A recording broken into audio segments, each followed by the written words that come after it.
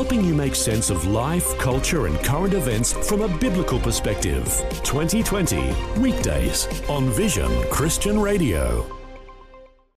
Jesus said, "If you hold to my teachings, you are really my disciples.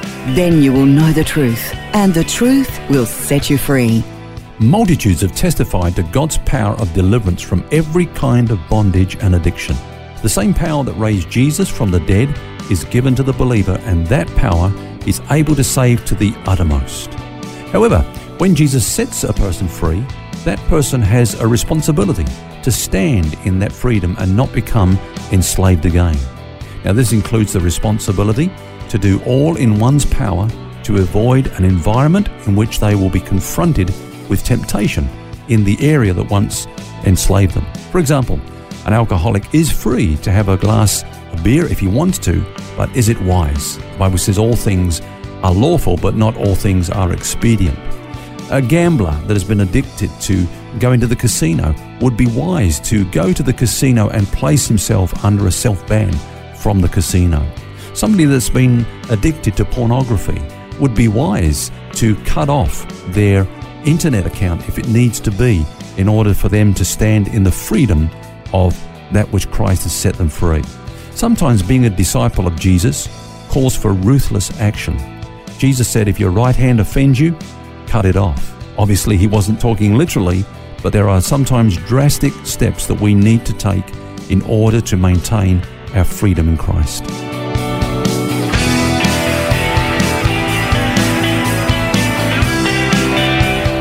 This is Set Free with Ken Legg. This week we're looking at the subject of addictive behaviour. It's an important point that Ken just raised. It's one thing to know that God's power is able to save us from the uttermost, but it's another thing altogether to use wisdom and discretion in areas where we're vulnerable. And I guess, maybe people thinking, Ken, I'm not addicted to anything, but there are things that we're all susceptible to, isn't there?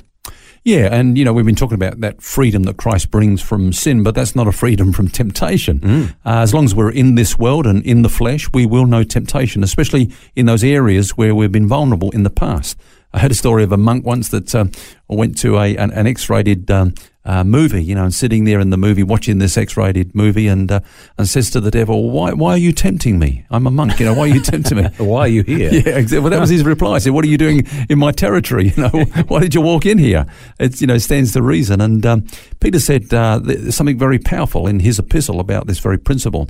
He said, "If after they have escaped the pollutions of the world through the knowledge of the Lord and Saviour Jesus Christ, they again become entangled in them and overcome, then the latter end is worse for them than the beginning." He goes on to talk about, a dog returning to his vomit, and a pig going back to the mud in which it's been cleansed. And that's a picture of someone that Christ has set free from sin and its addictive power, but they've had the foolishness to go back into those areas and get enslaved again because they should have distanced themselves from those areas, Yeah. Paul talked about us not receiving the grace of God in vain in one of his epistles. Maybe that's what he was talking about, do you think? Yeah, definitely. Grace, it's a wonderful, it's a powerful thing. I've spent a lot of time, particularly over the last couple of years, just trying to get my head around God's grace and how it applies to my life. It is God working in our lives, really. It's not something that we should abuse by flirting with temptation. And as we look at this whole subject of addiction, I'm sure that knowing the truth has a major part to play in someone becoming free. Is that right? Yeah, I agree with that, Phil. In fact, one of the things that I found helpful in understanding the dynamics of addiction is what some people call the BAR principle, B-A-R.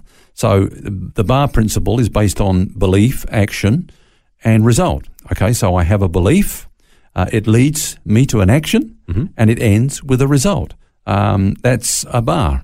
Now, each time I repeat the process, I erect another bar in my life. Now, Phil, what do we call a room that's full of bars? A prison, right? I thought you would say a bar room. A bar room, of course you would, yeah.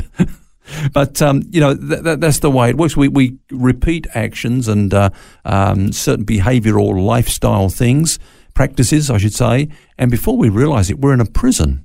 Now, in order to change the process, we've got to start with changing our beliefs. For example, someone that has anorexia, they might have the belief that their identity is actually based on the approval that they get from other people. That's their belief. So now I'm not saying that that's the cause of every case of anorexia, but I'm just saying this particular person might have that basic belief that, okay, that's where my worth comes from, people approving me, and my approval is based upon my appearance. And so they get consumed with what their body shape is like, and that's what's going to then lead to actions, and it will end, of course, with results. Or take someone that's got a sex addiction. Okay, they've got a belief, well, God made me with these needs, and these needs need to be fulfilled. Now, that's a belief, but it's a wrong belief. It's a partially correct belief, but, God has created us sexually and with needs, but those needs are meant to be met within the confines of a marriage relationship, So people keep repeating their actions because their beliefs are set. And that's the thing that needs to be addressed. It sounds like that's a real fundamental thing to understanding the cycle of addiction and also how to then break out of that.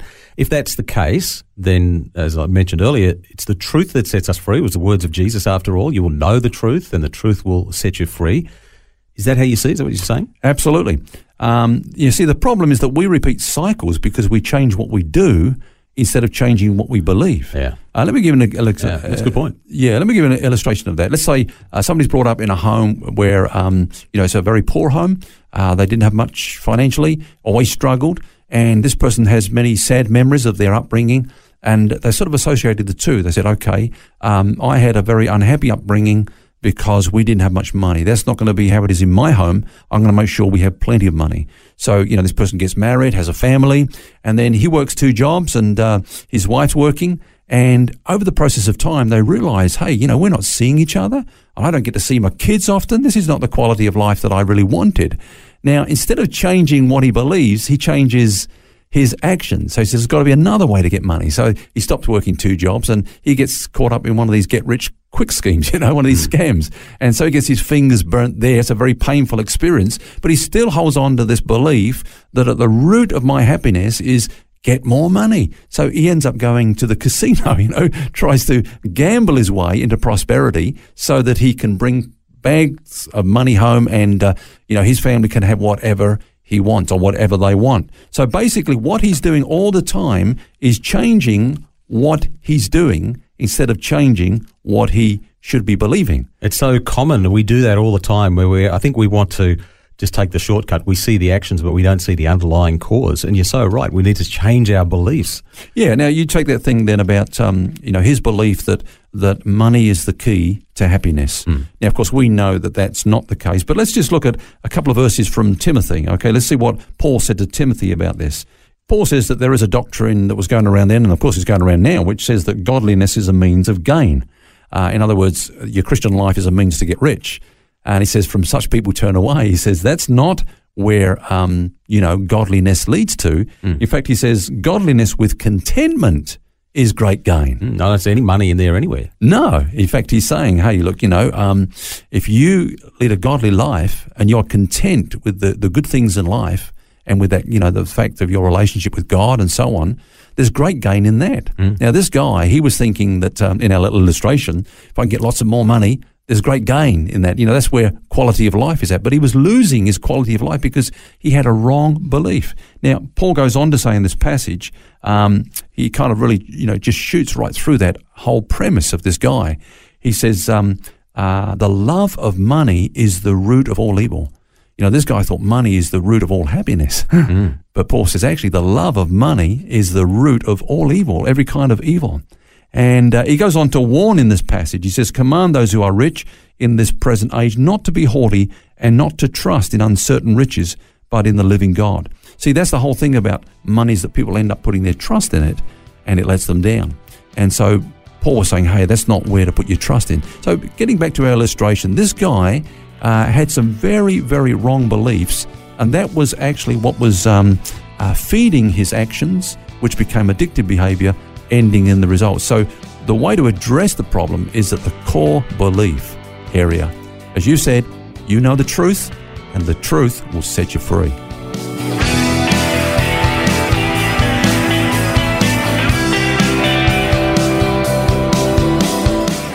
We hope this discussion on addictive behaviour has been helpful for you today, and we'll have more tomorrow. Until then, remember, you don't have to carry that baggage. God wants you to be set free. For books, DVDs, small group studies and other resources from Ken Legg, including the book This is the Life, which features topics from today's message, visit the Vision Christian store at vision.org.au. That's vision.org.au.